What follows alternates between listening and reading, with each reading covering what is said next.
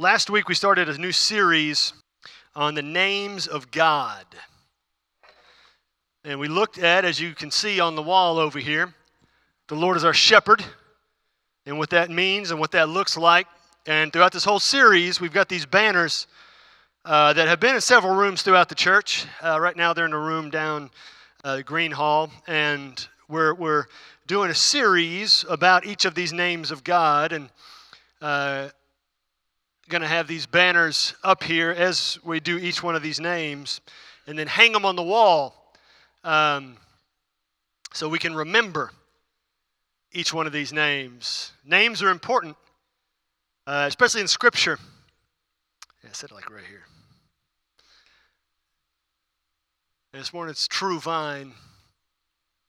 See if you can slide it on in there. There we go. Good deal. These banners are something else, aren't they?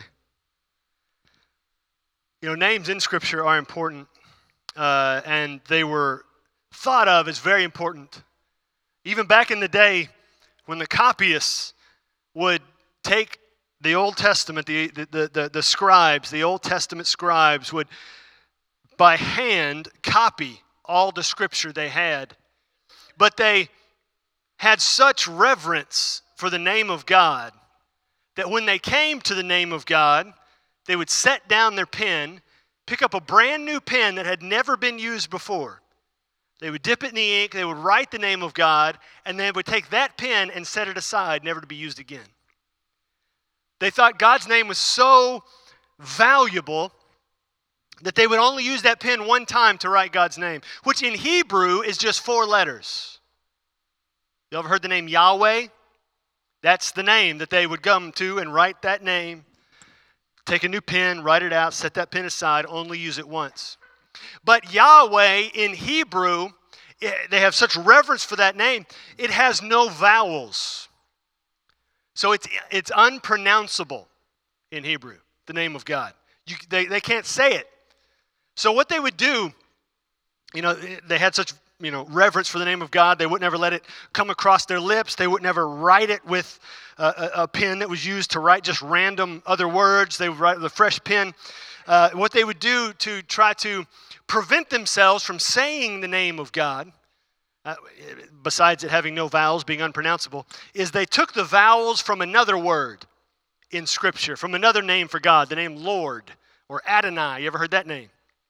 Well, they took the Hebrew letters for the word Adonai, the vowels from Adonai, and put it on Yahweh so that they wouldn't run the risk of accidentally, even though it doesn't have any vowels, saying the name of God. And so they put those vowels under it and came up with a whole new word. And I know you've all heard this word. Anybody know it? Jehovah. Jehovah. It's not actually a word in Scripture. It's a created word by the Jews to prevent themselves from accidentally saying Yahweh. And so they took this word, and so every time they would read Scripture out loud, when they came to that, those 4 consonants, Yahweh, they could not pronounce, they would say Jehovah. And that's developed and been used and developed into, Christendom and the Christian culture around the Middle Ages or something, and it's used frequently in a lot of ways. But all that stems back to how much they value just the name of God. Just the name of God before even getting into His character and His worship. It's a whole new level of worship to where they had such awe of who God is, they wouldn't even say His name. So names are important. Names are very important, so that when they came to certain moments in their lives, they would mark those moments as a moment of remembrance by not creating a new name of God, but saying, God did this for me. Like next week, the name we're going to look at is Jehovah Jireh, the Lord provides. And so there's a moment when the Lord provided. And so they said, I'm going to remember this moment by saying, Jehovah Jireh, the Lord provides. So every time they say that name, it was a reminder of what God had done for them. And so as we look throughout, particularly the Old Testament, they did that. And then in the New Testament, Jesus began to open our eyes to some descriptions of God that reveal more about his character and his nature. As we're going to look today, the true vine. This is in John chapter 15 on page 901. If you want to turn there on the Bible on the pew rack, page 901. Where we're going to be, John chapter 15. If you don't have a Bible at home, please take that Bible in the pew rack home. We've got more in boxes in the workroom that we can replace that one with. Please take that Bible home. That's why we have them here. Well, page 901, talking about the true vine. As I studied this week, a story came to mind, a remembrance. When astronauts go into outer space. Anybody want to be an astronaut when they were a kid? Nobody? A few of you? Nobody? Some of you are afraid. I wanted to be an astronaut when I was a kid. I grew up in Houston, though, too. So I wanted to be an astronaut. But then I got too tall. The cap on astronaut, I think it's 6'4", because when you get to outer space, your spine expands.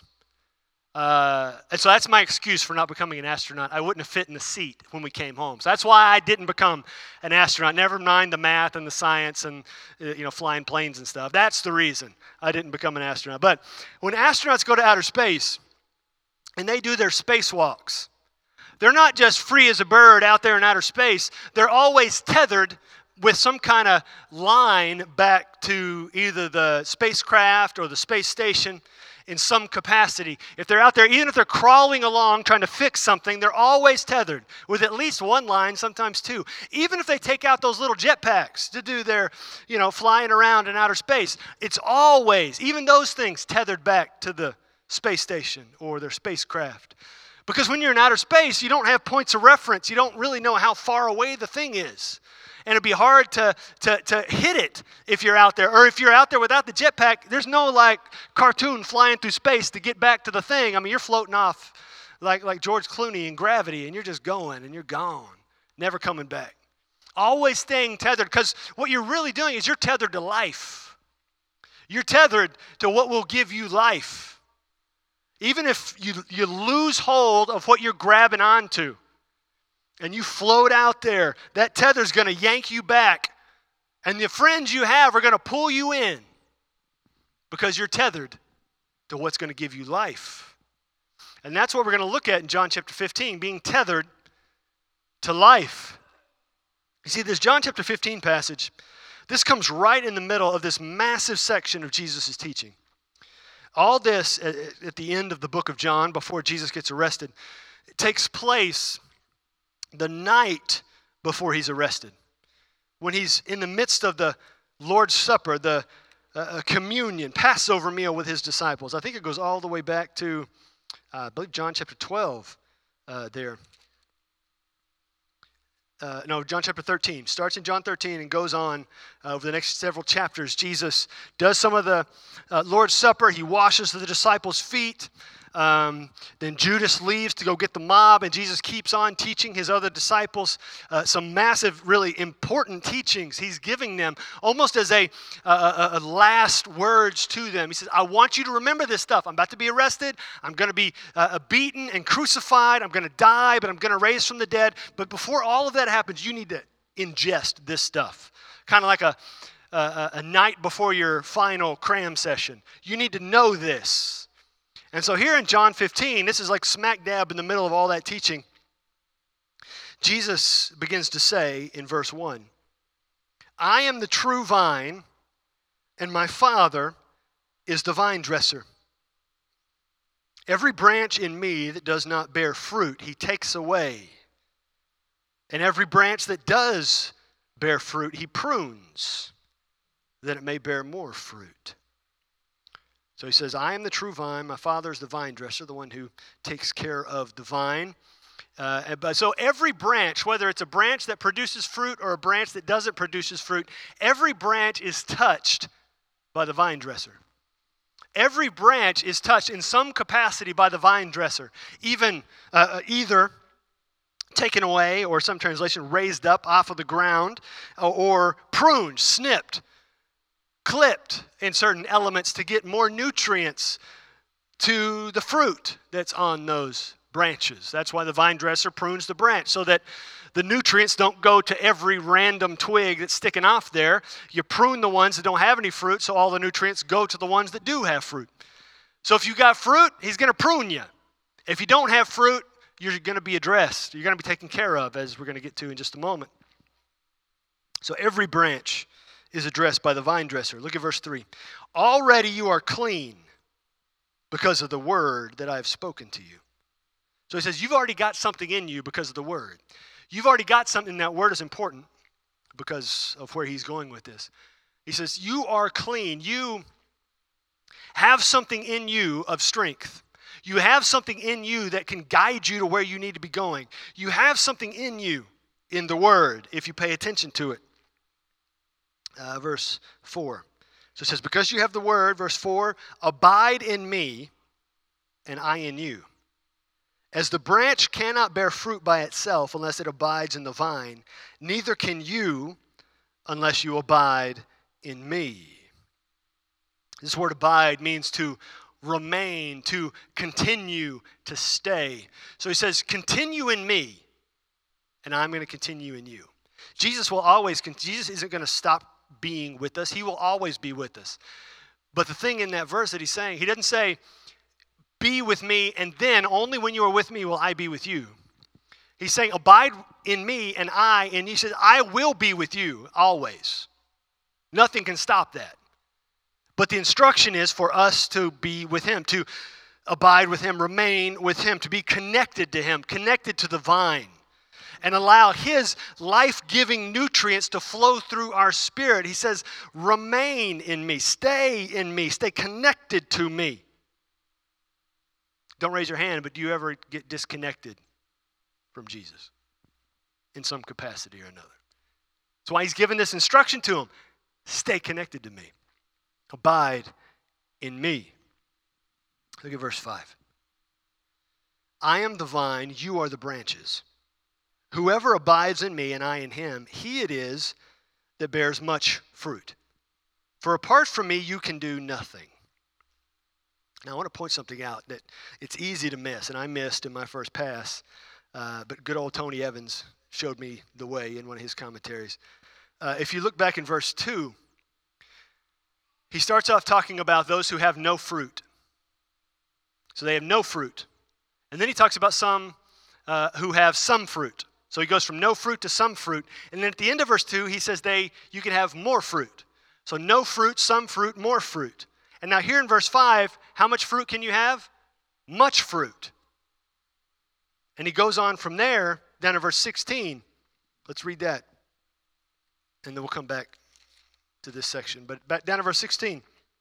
He says, you did not choose me, but I chose you and appointed you that you should go and bear fruit, talking to his disciples to go and do the work.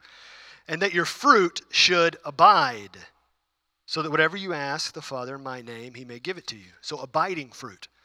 So it's a developmental process. No fruit, some fruit, more fruit, much fruit, and then down to verse 16, abiding fruit. So fruit that itself is abiding. So if we are supposed to abide, if we are supposed to remain, if we are supposed to continue in the vine, stay connected to the vine, then he says in verse 16, the fruit that we produce is supposed to itself abide, remain, continue, stay connected to the vine. So any clue as to what the fruit is? It is how you live, living for Jesus. But the fruit is the people that we share the gospel with. The fruit. Because how else can that fruit abide unless they are people themselves? If our instruction is to abide, so must also the people that we bring to Christ, just as the Great Commission. Make disciples of all nations, baptizing them in the name of the Father, Son, and Holy Spirit, and teach them to obey all that I have commanded you. He says, go and make disciples. And those disciples, those people who hear the gospel and receive the gospel will be that fruit, that abiding fruit. So again, it's a process of progress that we make.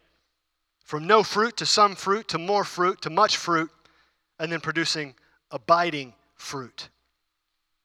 And then we get to verse 6. And I'll tell you, just preface this as we get into it. This is one of the most discussed sections of this entire passage. So get ready. If anyone does not abide in me, he is thrown away like a branch and withers.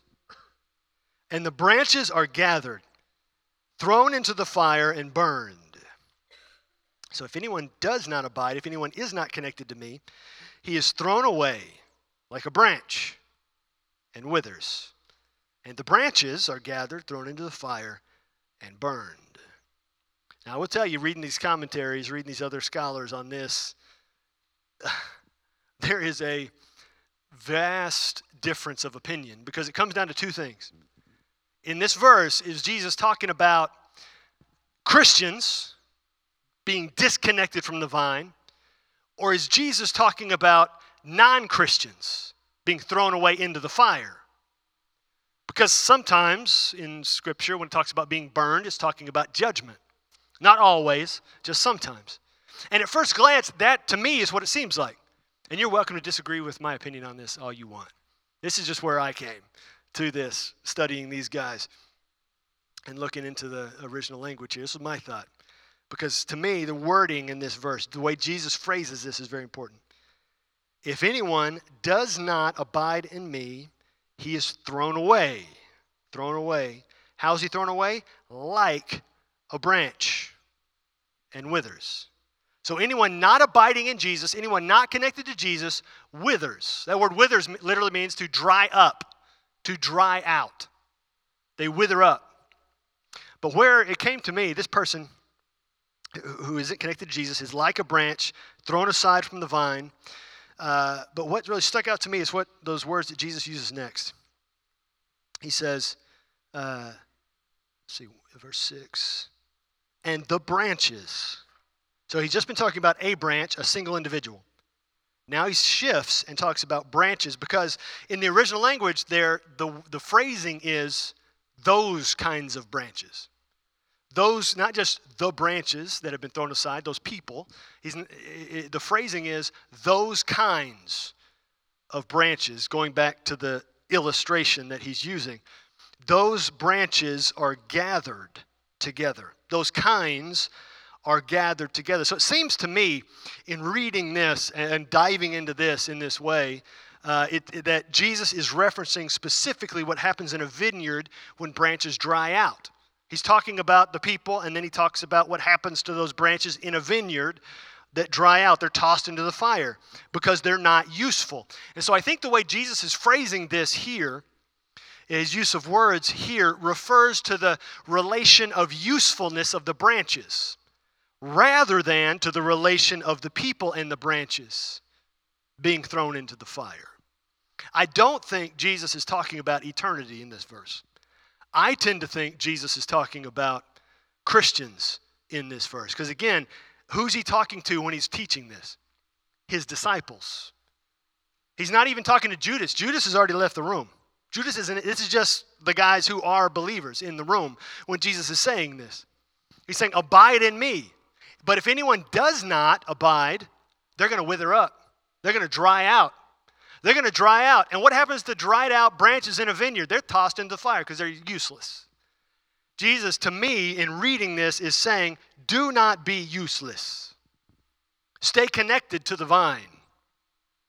Look at verse 7. If you abide in me and my words abide in you, ask whatever you wish and it will be done for you. Now this is key because he said it a minute ago talking about his words. If you stay connected to me, if you abide in me and my words abide in you, my words are connected in you, my words remain in you and are alive in you, then when you pray, something's going to be different in you. If you have my words in you, that's part of how we stay connected to Jesus is having his word in us. Having his word in us. If we don't have his word in us, how can we be changed by it? How can we be transformed by it? How can we be different from the world around us, the unbelieving world around us, if we don't have his word in us? He's saying, if you're connected to me, almost the way this reads, he's saying, if you're connected to me, my words will be in you. If you're connected to me, my words will be in you. If you're not connected to me, you're not going to be thinking about my words. My words aren't going to be popping into your head. They're going to be off in some other place. You may be thinking, oh, there's that verse about that thing and the place, and I don't really know what it means. I don't even know where it is. You're going to even get confused about what's in the Bible.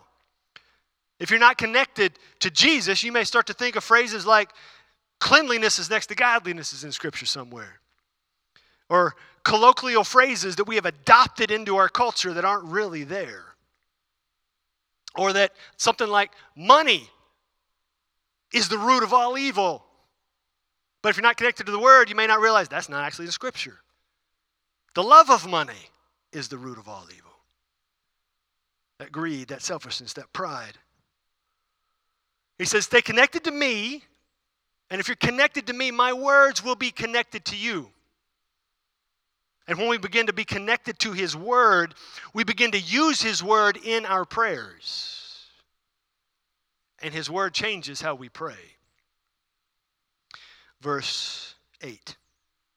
He said, so, by this my Father is glorified, that you bear much fruit, and so prove to be my disciples. So, I love Jesus, and I love the way He talks.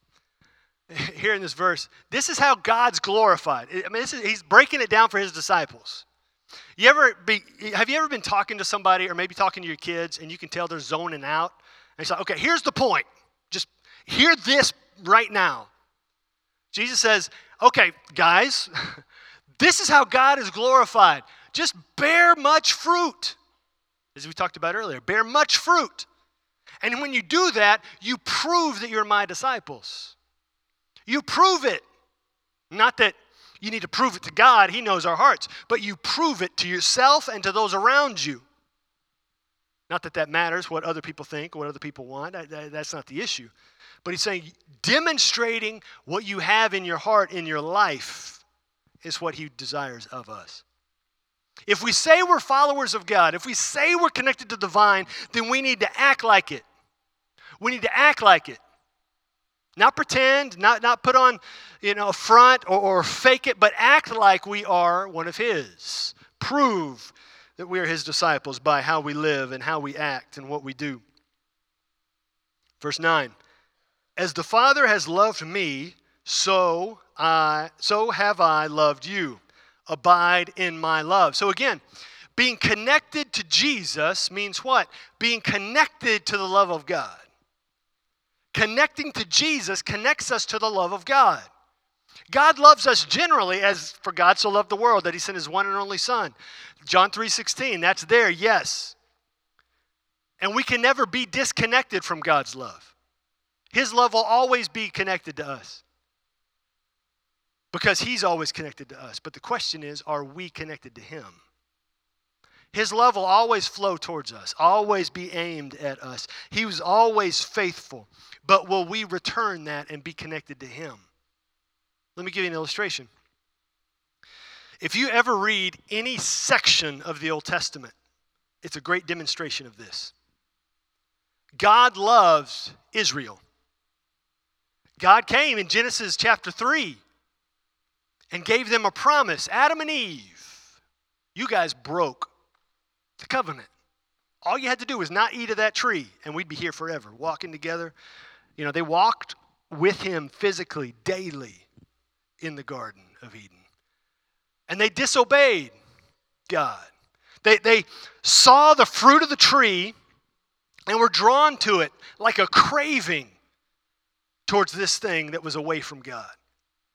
They had a craving to really, honestly, be connected to a different vine. And they believed the lies of the enemy and walked a path away from God and disconnected themselves from Him that day. Broke their covenant. But God did not abandon His side. His love still flowed towards the people and said, okay, this is what's going to happen. There's going to be consequences naturally. You broke it, but I'm going to stay with you, and one of your descendants is going to come and save the world. And this happened repeatedly. God came to a man named Abram, became Abraham, and said, one of your descendants is going to come, and the whole world's going to be saved because of your descendants. Just follow me. Again, God gave Abraham a covenant. That was it. So what does Abraham do? Follows for a while and then stops following. Covenant broken. On his side, he disconnected himself. But did God disconnect Himself? No. he was still faithful. So God comes along. Well, actually, even before Abraham, God came to Noah and said, here's a covenant.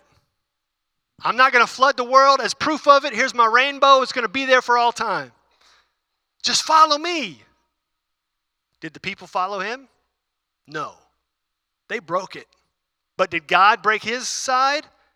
No, God's still faithful. And then Abraham came along, covenant. People broke it. God kept his. God comes along to Moses and says, hey, Moses, I want you to go and you tell the people, one of the Israelites is going to come in the future. He's going to be my son and he's going to save the world. Just follow me. How long did it take the Israelites to break that one? Before Moses got even done writing it down, they were down in the camp breaking it. Before he put the period on the end of the sentence, they had already broken the covenant. But did God abandon them and break his side? No. Because he says, he abided in them. He stayed in them. His love still flowed towards them. He still brought Jesus, but they broke the covenant anyway. But Jesus didn't. And then God came to David. So one of your descendants is going to come and save the world. Here's my covenant to you. Just follow me. And did David keep the covenant? No. What did David do? Committed adultery? Killed the husband of the lady he had adultery with? In among a whole bunch of other stuff he did wrong. But did God abandon the people? No. God kept his side every single time. When the people broke the covenant, every single time, God didn't stop. Because God continues to abide. God continues to remain. God continues to have his love flow towards us. And what we see here, Jesus is saying again in John 15, verse 9, as the Father has loved me, I love you. So abide in my love. The love is there. Jesus said, I have loved you. My love is there. Now you just stay connected to me and the love is there. You just love me. My love's never going to stop. You can do whatever, but my love's not going to stop.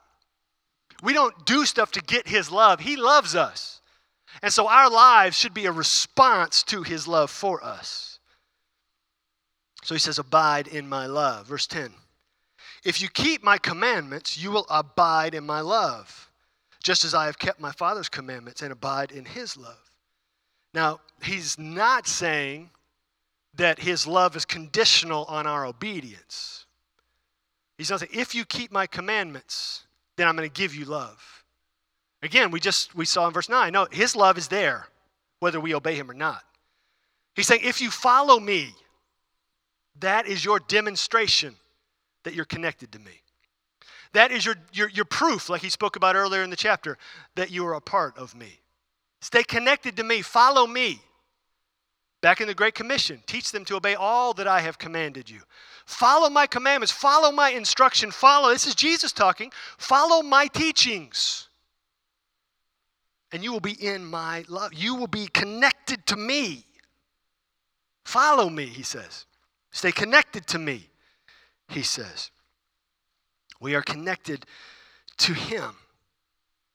Let me phrase it this way. We are never disconnected from his love. His love is always towards us. But what we end up doing is we disconnect ourselves from the influence of his love. His love is always there, but we can disconnect ourselves from the influence of his love. When we disconnect ourselves from him, we stop abiding in him. Again, don't raise your hand, but have you ever been disconnected from the influence of the love of the Father? Maybe that is demonstrated in how you respond to someone else in a less than loving or Christ-like manner. When we're disconnected, when we disconnect ourselves from the influence of his love. If we are connected to his love's influence, we will follow his instructions. We will follow him in his direction, his commandments, if we stay connected to him and the influence of his love. And he says, this is what happens. You stay connected to me, you stay connected to my love. This is what happens. Verse 11, these things I have spoken to you, that my joy may be in you, and that your joy may be full. So if you're connected to Jesus, you're connected to his love, what do you have? his joy. He says that there in the middle of verse 11. My joy may be in you. My joy may be in you. My joy. It's not some human-produced, self-produced joy, happiness in the moment. It's his joy in me. What did Nehemiah say? The joy of the Lord is my strength. How do I make it through today? His joy in me. It's not a joyful day. It's not a happy day. It's a difficult day. I got this news and I got this stuff happening and the kids are doing this and this over here and this is going on at the job and this is happening in the bank account and this bill came in. I don't know where that came from. And it's got 15,000 fees on the deal. I don't know what's going on, but the joy of the Lord is my strength. If we're connected to Jesus, connected to his love, what does that connect us to? His joy. And joy, his joy, cannot be fabricated.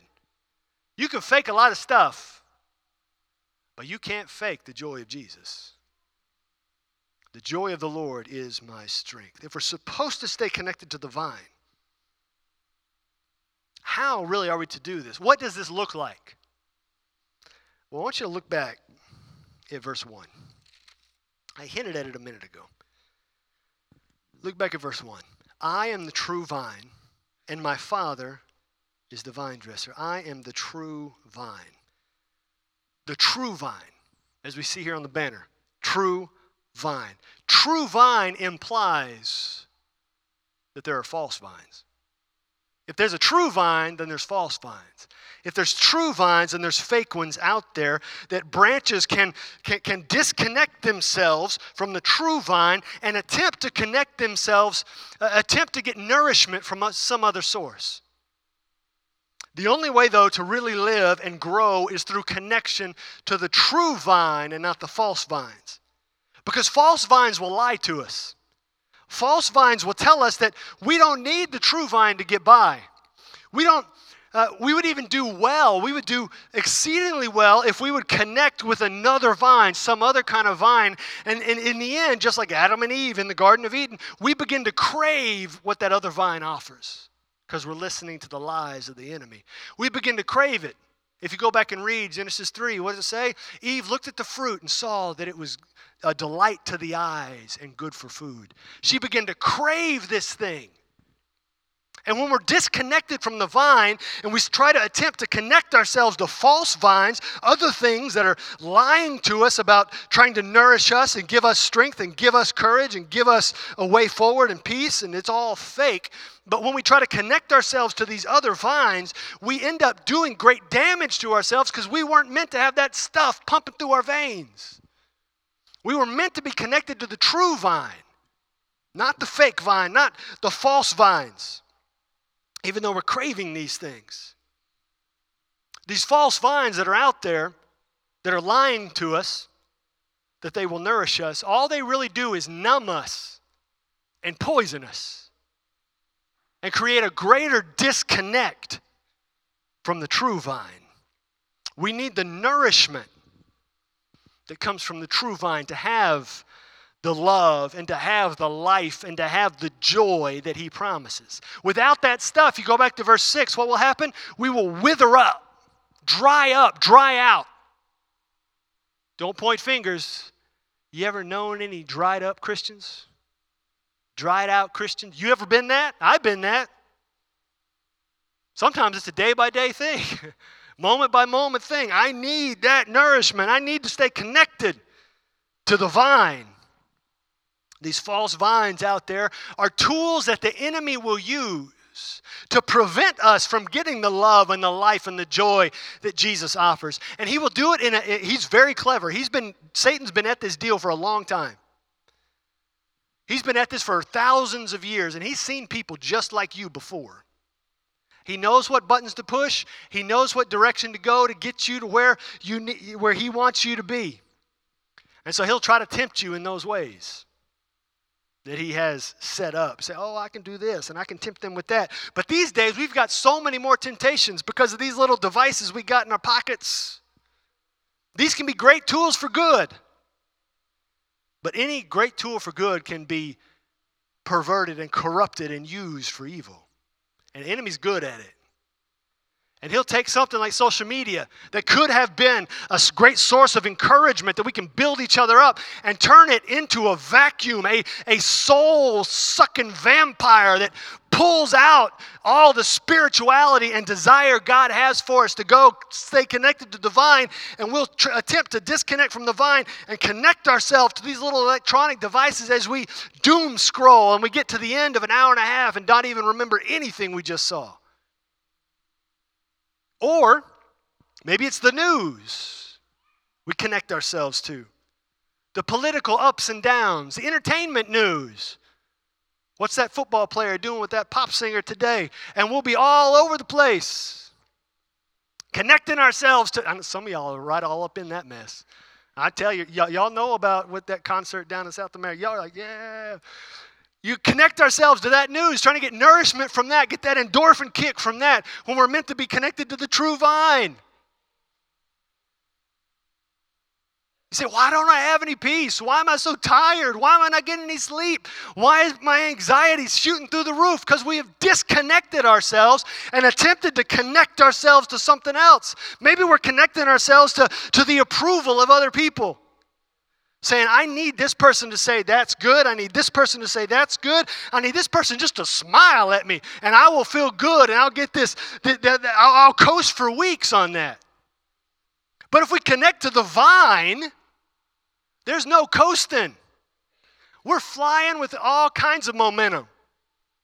How do you think Paul was able to stay in prison under the constant threat of being beheaded, being able to encourage other people to find joy? Because he's connected to the vine. If you're connected to the vine, everything changes. If you're connected to the vine, there's no withering up. There's no drying out.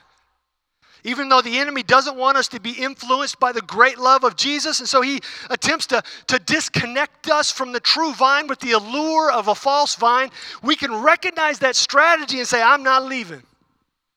We need to connect with Jesus as though lives depend on it, because they do. We've got to connect to Jesus as though lives depend on it. Our lives depend on it. The lives of other people depend on it. When we're focused on Jesus, we're able to point other people to Jesus and produce that fruit that he talks about in the chapter. Connect with Jesus as though lives depend on it. Well, how do we connect with Jesus? How do you connect with anybody? Spend time with him. How do we spend time with Jesus? Scripture and prayer. Scripture and prayer. You said, man, preacher man, I ain't got time to sit down and study, dig into, give me the Greek and the Hebrew, and I don't know what any of that mess means, and I don't have time. I can read one verse, and get down to that. Honestly, we have more opportunity today to be in the Word than at any other time in history. Any other time in history. What do you do when you drive to that doctor's appointment down Texarkana? Put on a podcast, put on Audible, or why don't you pull up the one-year Bible app? That thing will read to you. It'll read to you. You say, I don't like the way that guy reads. They got 7 different readers on there. Just pop on another one. The Apple update, and then all of a sudden your reader's kind of funky. Well, they changed my reader. I need to go back to that other one. That was kind of weird. I don't like the way that person pauses. That guy smacks too much. Find you a different one. And it'll read to you. Let me give you an illustration. You tap on, I just tapped on the first one for today. There's a little play button down at the bottom. Chapter 10. Sorrow awaits the unjust judges and those who issue unfair laws. They deprive the poor of justice and deny the rights of the needy among my people. Y'all pick up on all that? It's easier when you got headphones on to pick up on it. But you can do that, and I tell you what, if you're in the middle of the day and you're feeling disconnected, you're feeling like you ended up, this anxiety is getting out of hand, you're connecting yourself to these false vines, pop up another day. Get you another reading plan. Or just read straight through. One of my kids is doing that. He just is reading through it. Start in Genesis and keep going. You say, it's hard to pick up my Bible and read Leviticus. I bet it's a little easier to pick up your phone and have somebody read it to you. There's more opportunity today to be in the Word than at any other time in human history. Don't let the enemy lie to you and say you don't have time. That's a lie. I heard a guy say it this way, that he said he was really convicted by the Lord to stop telling people, I don't have time to do that, when they would come to him with a request. And he was the CEO of this big company, but he was a believer. He said, what I ended up doing is I came to the realization, it wasn't that I didn't have time to do what they wanted, it's that I was choosing not to do their thing and choosing to do something else. I was making a choice. This other thing was more important than what that person brought me. He said on this podcast, he goes, honestly, a lot of time it was. But it wasn't that I didn't have time, it's that I was choosing what to do with my time. He said, so in the conviction, what he had to come to the conclusion was, if I'm going to have time for the Lord, I have to choose it. Because if I don't choose it, I'm choosing other things over him.